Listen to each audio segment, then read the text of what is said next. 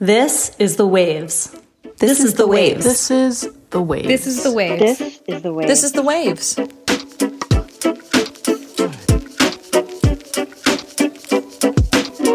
Welcome to The Waves, Slate's podcast about gender, feminism, and potentially banned phrases. Every episode, you get a new pair of feminists to talk about the thing we can't get off our minds. And today you've got me, Susan Matthews, Slate's news director and the editorial director of this podcast. And me, Evan Urquhart, a writer on trans issues, as well as Slate's community manager for our commenting community. And today, we are here to talk about the rise of the use of the phrase pregnant people.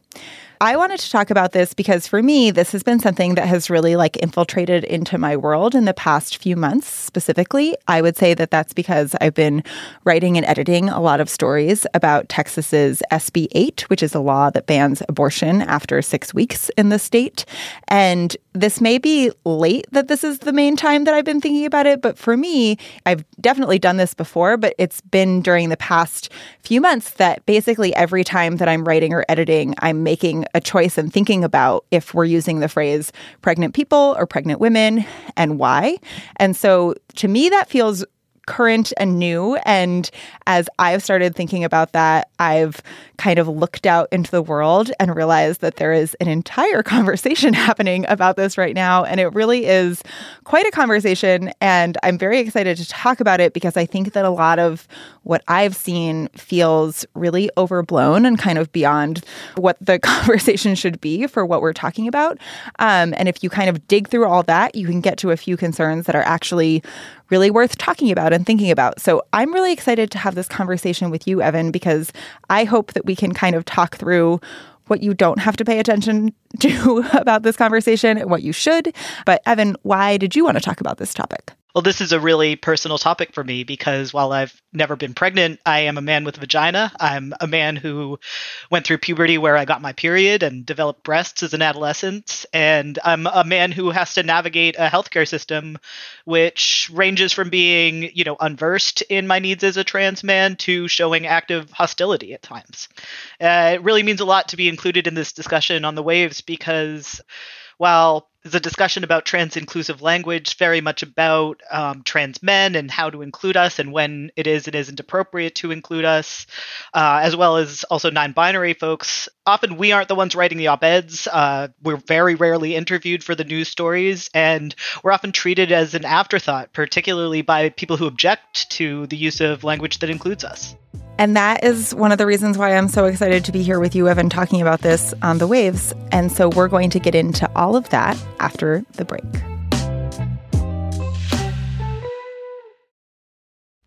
Thank you so much for listening. I wanted to take a second and welcome all of our new listeners and our old ones too. We haven't forgotten about you. If you're loving the show and want to hear more, subscribe to our feed. New episodes come out every Thursday morning. While you're there, check out our other episodes too, like last week's episode about who has it worse, the women or the men of Succession. Another day is here and you're ready for it. What to wear? Check. Breakfast, lunch, and dinner? Check. Planning for what's next and how to save for it? That's where Bank of America can help. For your financial to-dos, Bank of America has experts ready to help get you closer to your goals. Get started at one of our local financial centers or 24/7 in our mobile banking app. Find a location near you at bankofamerica.com/talktous. What would you like the power to do? Mobile banking requires downloading the app and is only available for select devices. Message and data rates may apply. Bank of America N.A., member FDIC. I wanted to start with us talking about the whole idea that this is a debate at all. I think that one of the main things to understand is that there's kind of been a very specific strain of reaction to the rise of the phrase pregnant people. And that reaction has been that by encouraging the use of this more inclusive language, that means that people are no longer allowed to say the phrase pregnant women or pregnant woman. If you're a woman and you're pregnant, you're not allowed to self-identify that way.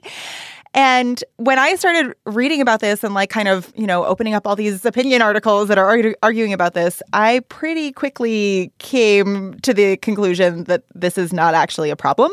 But Evan, tell me what you think about the idea that this is a debate at all. Yeah, so I mean, I think we really need to dispense with the idea that trans activists or literally anyone else in the world wants women to stop referring to themselves as women. Women should be calling themselves women. They should be calling themselves mothers. They should be using any kind of language that is comfortable for them. And to the extent that people say that anyone has a problem with that in the trans community, that's an actual lie. So, I mean, I think it's important to kind of call out when something is really not true. The times when it might be appropriate to use pregnant people is when you are talking about the universe of people who can get pregnant, some of whom are actually men, trans men like me, and some of whom are non-binary people who don't identify as men or women. It's so interesting because in the articles that are very much like, I'm reclaiming pregnant women or I'm allowed to call myself whatever I want as this, there's a really interesting tension there just about the fact that a lot of these writers are writing from feminist perspectives, but are very much claiming language that defines them by their reproductive potential. And you had kind of mentioned just the weirdness of this fact when we were talking about this episode. I was hoping that you could just say a little bit more about what it feels like for you reading through some of those arguments that are so based on reproductive potential. Yeah, I mean, I think there's a weird split sometimes because I think sometimes people are saying, hey, I don't want to be identified by my biology. I don't want to be called a person with a vagina. And that's where they're kind of missing that, like, yeah, you are a person with a vagina. You call yourself a woman. I am also a person with a vagina. And sometimes someone might want to include me in the conversation. But, you know, there's a different strain where it's like, no, what a woman is someone who has this biology. What a woman is someone who can get pregnant. And there is an ideological position that asserts that a woman's rightful role is in bearing children and then staying at home to care from them, that this all comes from biology, that it is sort of baked into the social order, and that to try and overturn that is very wrong. But I see that as, and I think most people see that as completely opposed to feminism, where, you know, a woman is a human being whose role in society is whatever she wants it to be. That shouldn't be constrained based on her sex, and whether or not she chooses to have children, she should still have that kind of freedom and autonomy and dignity as an equal human being. It's so interesting because I think that we have kind of figured out, or at least in most of the circles that I feel like I occupy, we have figured out that like sex and gender are not the same thing. And yet in this specific conversation, people are so attached to the idea that sex and gender have to be aligned in like this specific way. And I think that that's where you mentioned the idea of there's like a really extreme reaction to the phrasing of people with vaginas, or how degrading it is to identify people by their body parts. And I just think it's a really interesting thing to observe, because I think that for cis people, we are so used to not having to define ourselves by our body parts that like we feel really frustrated by that. But that to me seems like one of the things that trans people have to deal with all the time. And like our reaction to that should inform how it might feel to be identified in that way. And it's interesting to me that that doesn't seem to like connect or go through.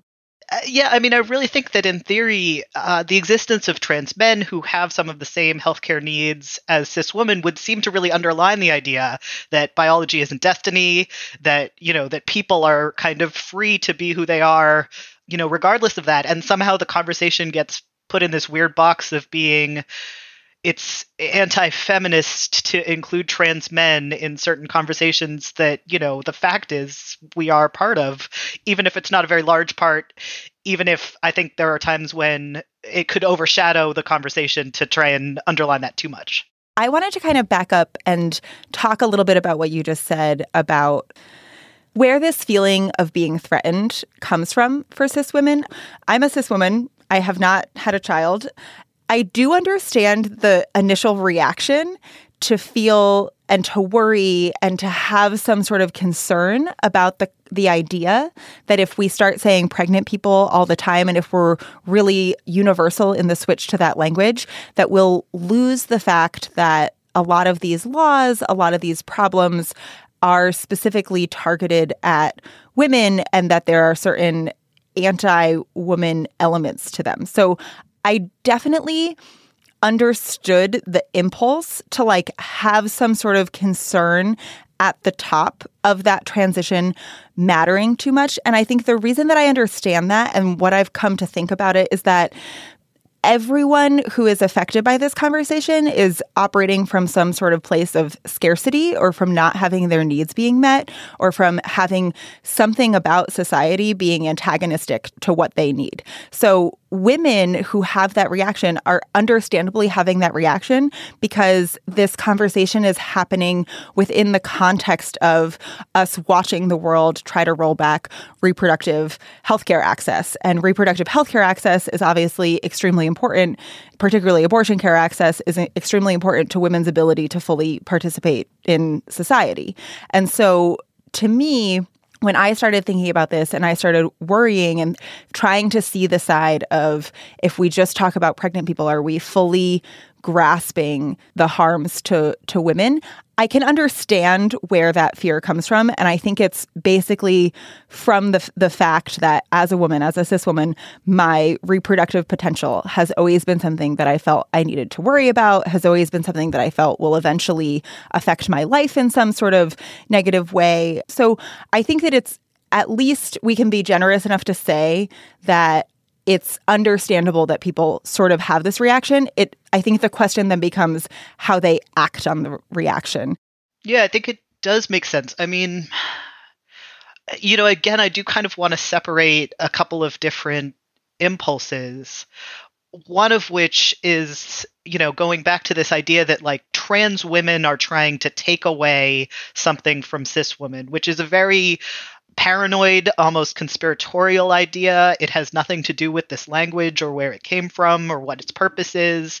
And it is, I think, often the first kind of thought that people have, and not coincidentally, because it's the way one side sort of cynically frames the conversation and kind of primes people to have this thought that, that trans women are trying to somehow take away the experiences that you're talking about. Like, you can't talk about those experiences of being concerned about when you'd have children, how that would interact with your career. Also, medical issues around having children. These are all concerns that I share.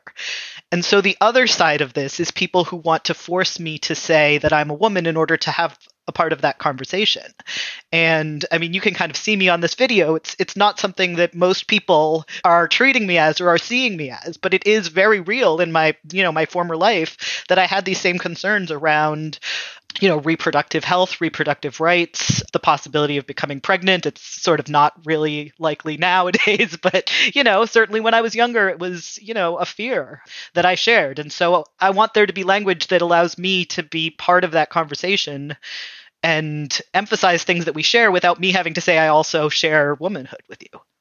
Can you back up for just a second? Because you made a point that I want to make sure that our listeners really understand, which is that I think that there's like a sphere in which this conversation is happening amongst reasonable people. And then there's a sphere in which this conversation is happening amongst unreasonable people. And a lot of the unreasonable conversation is very much unfolding. I think it started like several years ago in the UK. And there's this whole strain of the British TERF world that is, my understanding of it is that it's very unique to the UK, but I'm curious if you could just kind of like lay out the situation there and why it's so different there.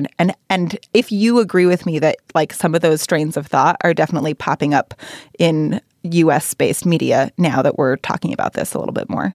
Yeah, definitely. So being someone who follows these issues and sometimes writes and reports on these issues, I've been aware for several years that online people who are who make a career of very angrily talking about, transphobic points online seized on this idea of pregnant people and gender neutral language. And it did start in the UK. I think there was a pamphlet or guidelines that went out around a healthcare context that was trying to include trans men. And they made it into something that it completely wasn't, which was, trans women are trying to take away the word woman from us. And the thing that was so bizarre to me watching this play out when it was on the early, online phase was that it was sort of corrected. It was, made clear that this was about including trans men. And then the sort of online transphobic activists didn't in any way change what they were saying or adjust, a lot of the op-eds. There'll be kind of a line about, oh, maybe trans men inclusion is a thing, but that can't possibly be important.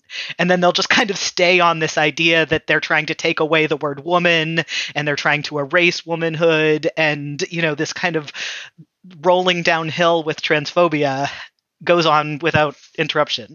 To me, it's a really weird idea because first, when we actually think about what we're talking about, when we're talking about what we want to include when we say pregnant people, we definitely want to talk about trans men, which is the point that you already made. So the idea that trans women are like the evil people in this situation is just a really strange focus that feels so totally ancillary to the conversation and yet like takes up so much of the oxygen in the room. Yeah, hatred against trans women is like a mania that some people have. There was a really good piece in Aeon from 2019 where the writers said, commentators often write as if more is at stake, as if trans people's concerns can be taken seriously only at the expense of cis women's needs. And I thought that positioning of this conversation as a zero-sum game was so smart because that's how it feels when you dive into these circles. But in reality, the impetus for the entire conversation was really just about how we can make certain spaces more inclusive and more welcoming to anybody who could be having a healthcare need that they would need to access it there. Yeah, so I think this is a good time to talk about the reality, the specifics of what access people need, trans men and non-binary people need, and, why it's so important for us to have, language that includes us. There's some social science research that says that trans men are actually more likely to avoid getting needed healthcare than other trans people, than trans women and non-binary people. And, just speaking personally, I was recently, a couple years ago, referred for counseling, low-cost counseling at a place called the Women's Initiative. And this is a wonderful kind of old school, women's feminist charity. And their website talks about women, all over it. And it is really about, helping poor women and domestic violence survivors. And, I looked everywhere on this website to see just the little line that said, oh, also trans people are included.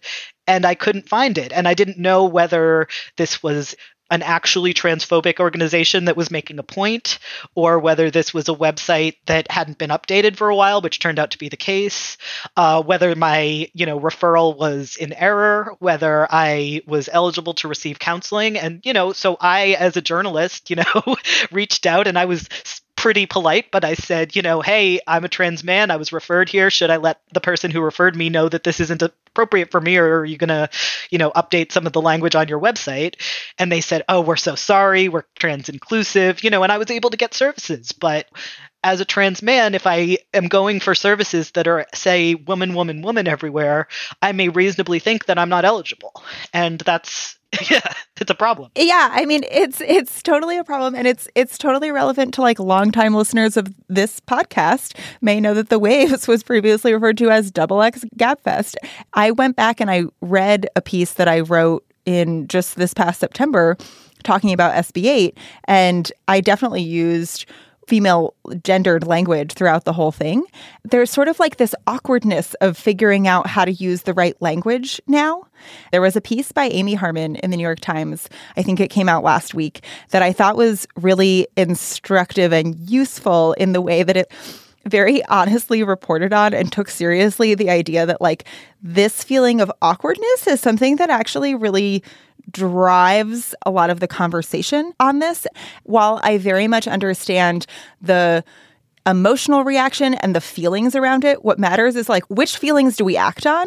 Do we prioritize the privileged people's slight feeling of awkwardness or discomfort? Or do we think about the actual more material effects that some of these words have and try to remedy that or report on that or talk about that? And to me, it's the focus on prioritizing the sometimes ways that like I could feel awkward that just feels much less important than prioritizing the actual material things that you experience. Yeah, it's, I would say, three separate things. So one is actual trans men needing to actually practically access healthcare and how we reach out to them and make sure that people in my community are getting the healthcare that we need. Then there is, are there times when being drawn into a discussion of trans issues is going to be politically counterproductive, when it's really important to be spotlighting sexism and not allowing, bad faith conservatives to drag you off into defending, trans issues. And I think that is a legitimate fear that people have that needs to be factored into things at times. And then I think there's also what you're talking about, which is kind of like an irritation, like, well, I shouldn't have to worry about trans men. And I don't have a lot of sympathy for that as a trans man, like if you're tired of like worrying that I exist, like you're just going to have to get over that as far as I'm concerned. Like I'm not going to go out of my way to like worry about the fact that you're a little bit irritated that you have been reminded that I exist. We're going to take a break here, but if you're enjoying The Waves, we would love it if you would like and subscribe to The Waves wherever you get your podcasts. And if you want to hear more from Susan and myself on another topic, check out our Waves Plus segment, where today Susan and I are going to be talking about Detransition Baby.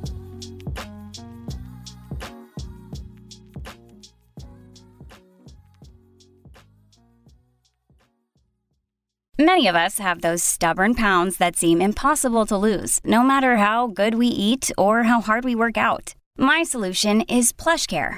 PlushCare is a leading telehealth provider with doctors who are there for you day and night to partner with you in your weight loss journey. They can prescribe FDA-approved weight loss medications like Wegovy and Zepbound for those who qualify. Plus, they accept most insurance plans. To get started, visit plushcare.com/weightloss. That's plushcare.com/weightloss. Hey, it's Ryan Reynolds, and I'm here with Keith, co-star of my upcoming film, If, only in theaters May 17th. Do you want to tell people the big news?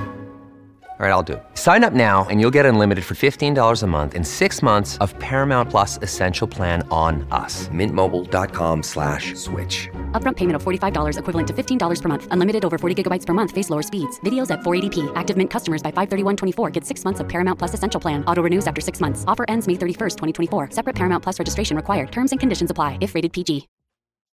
Welcome back to The Waves. So we've talked a little bit about what this debate isn't about, who isn't the driving force in this conversation. And I wanted to spend some time talking about what is at stake and what the best practices are for this, and just kind of help people sort through what they should do about this practically with their language.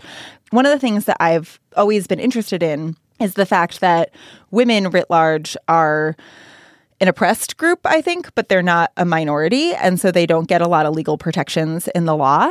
And I think that that's really relevant when you think about some of the things that we're thinking about with regard to abortion access and what's happening at the Supreme Court right now. I called up a law professor at Georgetown and I talked to her about, the fact that right now she had just recently finished a law review article that was specifically for an issue that took on women's rights. And she had used the phrasing of pregnant women and gendered language throughout the whole piece. But she also realized really early on that she could just kind of put in a footnote to just say, women are not the only people who can become pregnant. And this is just to acknowledge that. I thought that was a smart way to handle it, but I was curious to hear what you thought about if that is sufficient and what the right way is to use pregnant people versus women. Yeah, so I think we talked a lot in the earlier segment about a time when it is really important, which is if you're in healthcare materials that are outreach to the public and you want to make sure that, trans men know that they would also be welcome. Where we get into something that's more trickier is when we're trying to have these, political debates about what's traditionally been known as women's issues. And we're kind of asking like, oh, is this time to go back, rewrite everything and call it people's issues? Like, probably not. Like, that's going to be super unspecific. We're definitely not going to know what we're talking about. And exactly what you're saying, which is if it's a time when you're not going to get totally derailed by a transphobic, bad faith argument that makes it all about that, just putting in like one sentence in the article that just acknowledges like, oh, also other people, and then, keep it mostly with the language that people are comfortable with, because, we're trying to make points, and sometimes for clarity, you don't want to, go into a big digression about, trans men get pregnant too. Yeah. On that point of, I think that one of the things that kind of spurred some of these reactions was definitely that the ACLU tweeted out a Ruth Bader Ginsburg quote in which they totally butchered the whole thing to make the language be not specific to women, but to people. And that was one of those instances where I think that actually that story is being used as an example of how bad it is that we're trying to use this language now. But in fact, if you look at what actually happened with that story, which is that the ACLU apologized and was basically like, oh, that was a thing that we shouldn't have done. That was not necessary. Like, if you look at the actual story there, it actually is indicative of the fact that people can be quite reasonable about these things. And like, we're all trying our best. And sometimes we make mistakes. And when we make mistakes, it's better to just say, that wasn't actually what anyone was asking for. Like, let's not do that again. And yet, like, there's still some sort of thing where that's being used to say, like, look, see, like, we can't even quote Ruth Bader Ginsburg anymore, which definitely sets off a certain kind of feminist. So I'm glad that you mentioned that idea of, like, do we go back and say that women's issues are people's issues? And I think that, once again, like, nobody reasonable is asking us to do that. It's just that there are definitely certain things that signal, particularly in the healthcare context, which is an extremely practical area, that, like, yes, you can receive care here as well. But in the legal sphere and in the political sphere, this is one thing that I wanted to talk about, because in some ways, what we've done and what's happening right now is that in some ways, like, even just saying the phrase pregnant people is a signal to, I don't even know if you would say that it's half the population who would kind of know what that's indicating. But when we're having conversations within the realm and the idea that men in Texas want to take away women the right to get an abortion after 6 weeks and are basically talking about it and don't even know the specifics of when somebody would know that they were pregnant, and like are saying, oh, 6 weeks is totally long enough for everyone to get their abortion even if they've been raped. Like, there's something specific about the idea that when you're talking to those people who want to restrict these rights, it's that question of, is it the time to make these arguments? And one of the things that I thought was interesting, Erin Carmon wrote a piece in New York Magazine just about how this is filtering into legal language specifically. And one of the things that she wrote about in that piece was just that, some of the scholars fear that if they bring pregnant people to the Supreme Court, that could, like, actually harm the general access to abortion rights, because it would be sort of a distraction. And I think that that's a really complicated question, like a political question to think through. Like, it kind of gets at some really uncomfortable issues about the choices that you have to make to like bring the people on board that you want to bring on board. But I also think that right now, in the political sphere in particular, this language hasn't become universal, but it is, like, creeping in. And that feels to me, I guess I'm going to say about right. I mean, it feels to me about right that the ACLU would learn not to Belderize, Ruth Bader Ginsburg quotes. Like, that feels like a correct outcome, for the most part. Having the language creep in is a way to let trans people know some of the time that we are being, remembered. And I mean, I think that the point about the guys in Texas who are trying to, restrict access to healthcare, as far as they're concerned, I'm a woman, so their sexism is not going to be, really careful about my gender identity. And to the extent that I want my political allies to be aware of that, and the fact that I need feminism too, and other trans men need these things too, it's important that we're recognized in the language. But to the extent that my rights are going to be, curtailed because people are so busy arguing about pregnant people that they lose the fact that this is based in sexism, like, I don't want that. I don't think that helps trans people. I don't think that helps trans men to be tricked into debating about language when actual rights are on the line. Yeah. And one of the things that I have been thinking about as I've been thinking through this too is that already when we talk about abortion access generally, we already do make a lot of distinctions in how we talk about it. One of the things that comes out again and again is the idea that rich, mostly white women will always have access to abortion, regardless if it's legal or not. And it's specific types of women who are most harmed from these laws. So while you can definitely look at these laws and think about the idea that, like, Roe being overturned is a problem for all people in America, for women in America specifically. I think that the other thing is that routinely when we write about abortion access, we talk about how it will disproportionately affect women of color, poor women, women who don't have healthcare access, who don't have health insurance. There are already these categories of people who are most harmed by these laws. And one of the things that I thought was really interesting about the idea of what's insufficient about just kind of bringing trans men in under the umbrella of pregnant people is that trans men actually have worse reproductive health care outcomes than cis women do. And I think that when we get so focused on just saying the right thing, we kind of lose that nuance and lose the fact that actually like their part of the story is really important, and you're dealing with specific types of access problems and harms that should be acknowledged specifically. Yeah, I mean, I think it's a great direction. It's a great direction to look at where we go in acknowledging that poor women and women of color are among the people who are the most impacted when their legal access to abortion is curtailed. So another group of poor people are trans people. Trans people face a lot of homelessness. They face a lot of violence. They face a lot of unemployment.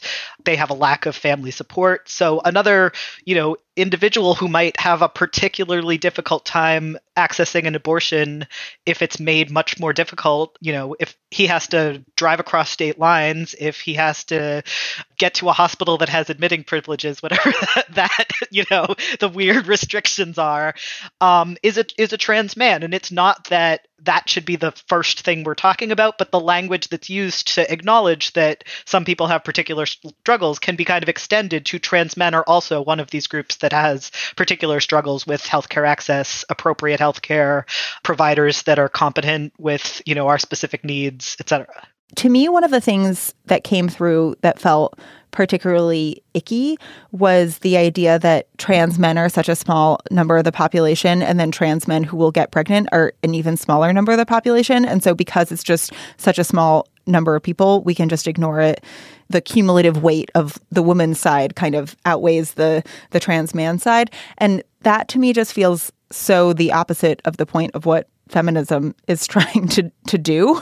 And I just felt like, in particular, if you think about the actual size of the harm that they're experiencing when they're not able to access the healthcare in the same way, that we shouldn't be doing this based on like some sort of cumulative amount. But it feels like when we try to minimize the size of the population that could be dealing with this, that just like gets us really far off base.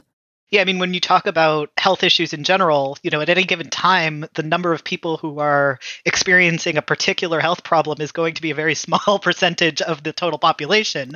Trans men there's a lot fewer of us than there are cis women, but we're not, such a small number that an abortion clinic is never going to have a trans man come through the door. It's, it's going to happen. It's not like this freak occurrence. And while I think there is room for talking about, proportionally how much of our attention should be on this versus the other thing, I also think that the zero-sum game is really just, it's a red herring. Like, there's no reason that trans men shouldn't be able to come along and be helped be part of the conversation, be included, be given healthcare. Like, we're not taking something away from anyone else.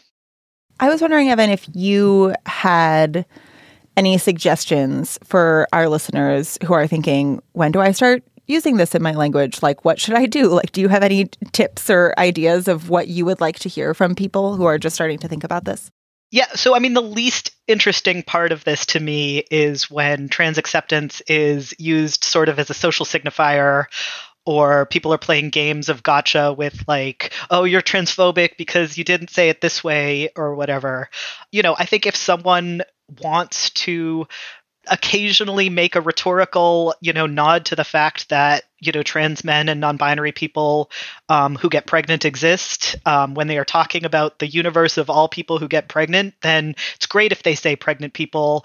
They could say pregnant women, and also trans men and non-binary people, like whatever they're comfortable with, however they're comfortable with kind of nodding to that is great. But I don't want it to sound as if, well, if you don't do it, you're bad, or if you don't do it in this situation, you're bad, because people are learning, and it's more about trying to grow together and figure out how to use the language in a way that helps all of us talk about our common needs than it is about, kind of catch people out.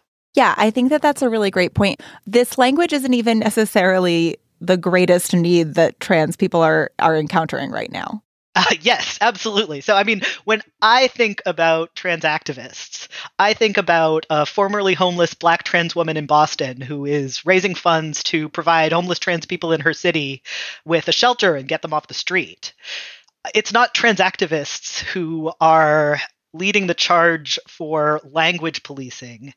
It's much more about which of the issues get picked up, what people click on, what people are, interacting with. If trans activists had our way, we would be talking all the time about homelessness, about violence, about unemployment, about really direct discrimination in finding a job or getting housing, and not about when people are saying pregnant people or not. Like, that is kind of like 1,000th on the list. And so, there's sometimes a perception that what trans activism is these silly language struggles, and I don't see it from my perspective that way at all. I think the silly language struggles are what the mainstream wants to talk about, and the real issues are what trans activists are really trying and often failing to get up onto the fore. Before we head out, we wanted to give some recommendations. Evan, what are you loving right now? My main entertainment is video games. So if there are gamers out there, I wrote a couple weeks ago about a video game called Inscryption. It's INSCRYPTION. It's my favorite game of the year. It is a PC game, so not everyone's going to have access to it. And I almost don't want to say anything about it because you can really spoil the experience by not going into it, pretty fresh. But I absolutely loved this game, and I think everyone should play it. I also wanted to mention Metroid Dread, which I think a lot more people have a Nintendo Switch than a gaming PC. And Super Metroid is the series with a woman protagonist, Samus Aran, who goes around kicking alien ass. She's been doing it since the 1980s. She's doing it again on the Switch, and I just love this game. I've actually beat it like 3 times now. It's kind of my relaxation. Take a few hours, beat Metroid Dread these days. I can't recommend it enough.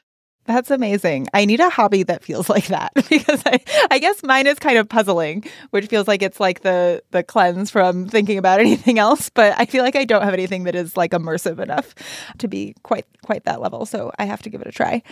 I have been a big fan of what Ezra Klein has been doing with his podcast since he's taken it to the New York Times. Somebody described it to me as he's kind of really become like very California boy over there, which I think is a correct assessment of where he's going. The show feels very roving to me, but right now he is on paternity leave and he has given over the reins to the show to several guest hosts. And so the episode that I wanted to recommend today is it's Tressie McMillan Cottom is the guest host, and she's interviewing Kisi Lehman about his work and his book Heavy.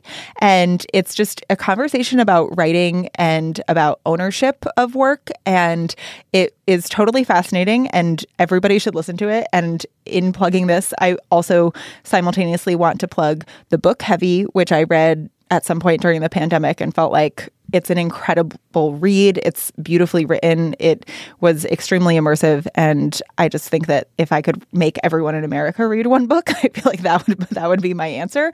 But the other thing that I wanted to simultaneously recommend is when Ezra interviews Tressie McMillan Cottom, when he's still on the podcast, that was, I think, now like a year ago at this point. That was also one of the most memorable podcast episodes I have listened to. So this is just a Tressie McMillan Cottom endorsement, which is not a new thing to say, but she's amazing. And anytime that she speaks off the cuff about anything, we should listen. Strong agree. That's our show this week. The Waves is produced by Shayna Roth. Susan Matthews is our editorial director, with June Thomas providing oversight and moral support. If you like the show, be sure to subscribe, rate, and review wherever you get your podcasts. And please consider supporting the show by joining Slate Plus. Members get benefits like 0 ads on any Slate podcast and bonus content of shows like this one. It's only $1 for the first month. To learn more, go to slate.com/thewavesplus. We'd also love to hear from you. Email us at thewaves@slate.com. The Waves will be back next week. Different host, different topic, same time and place.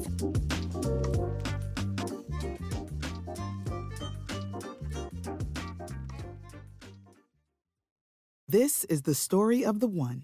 As head of maintenance at a concert hall, he knows the show must always go on. That's why he works behind the scenes, ensuring every light is working, the HVAC is humming, and his facility shines. With Grainger's supplies and solutions for every challenge he faces, plus 24/7 customer support, his venue never misses a beat. Call quickgrainger.com or just stop by. Grainger, for the ones who get it done.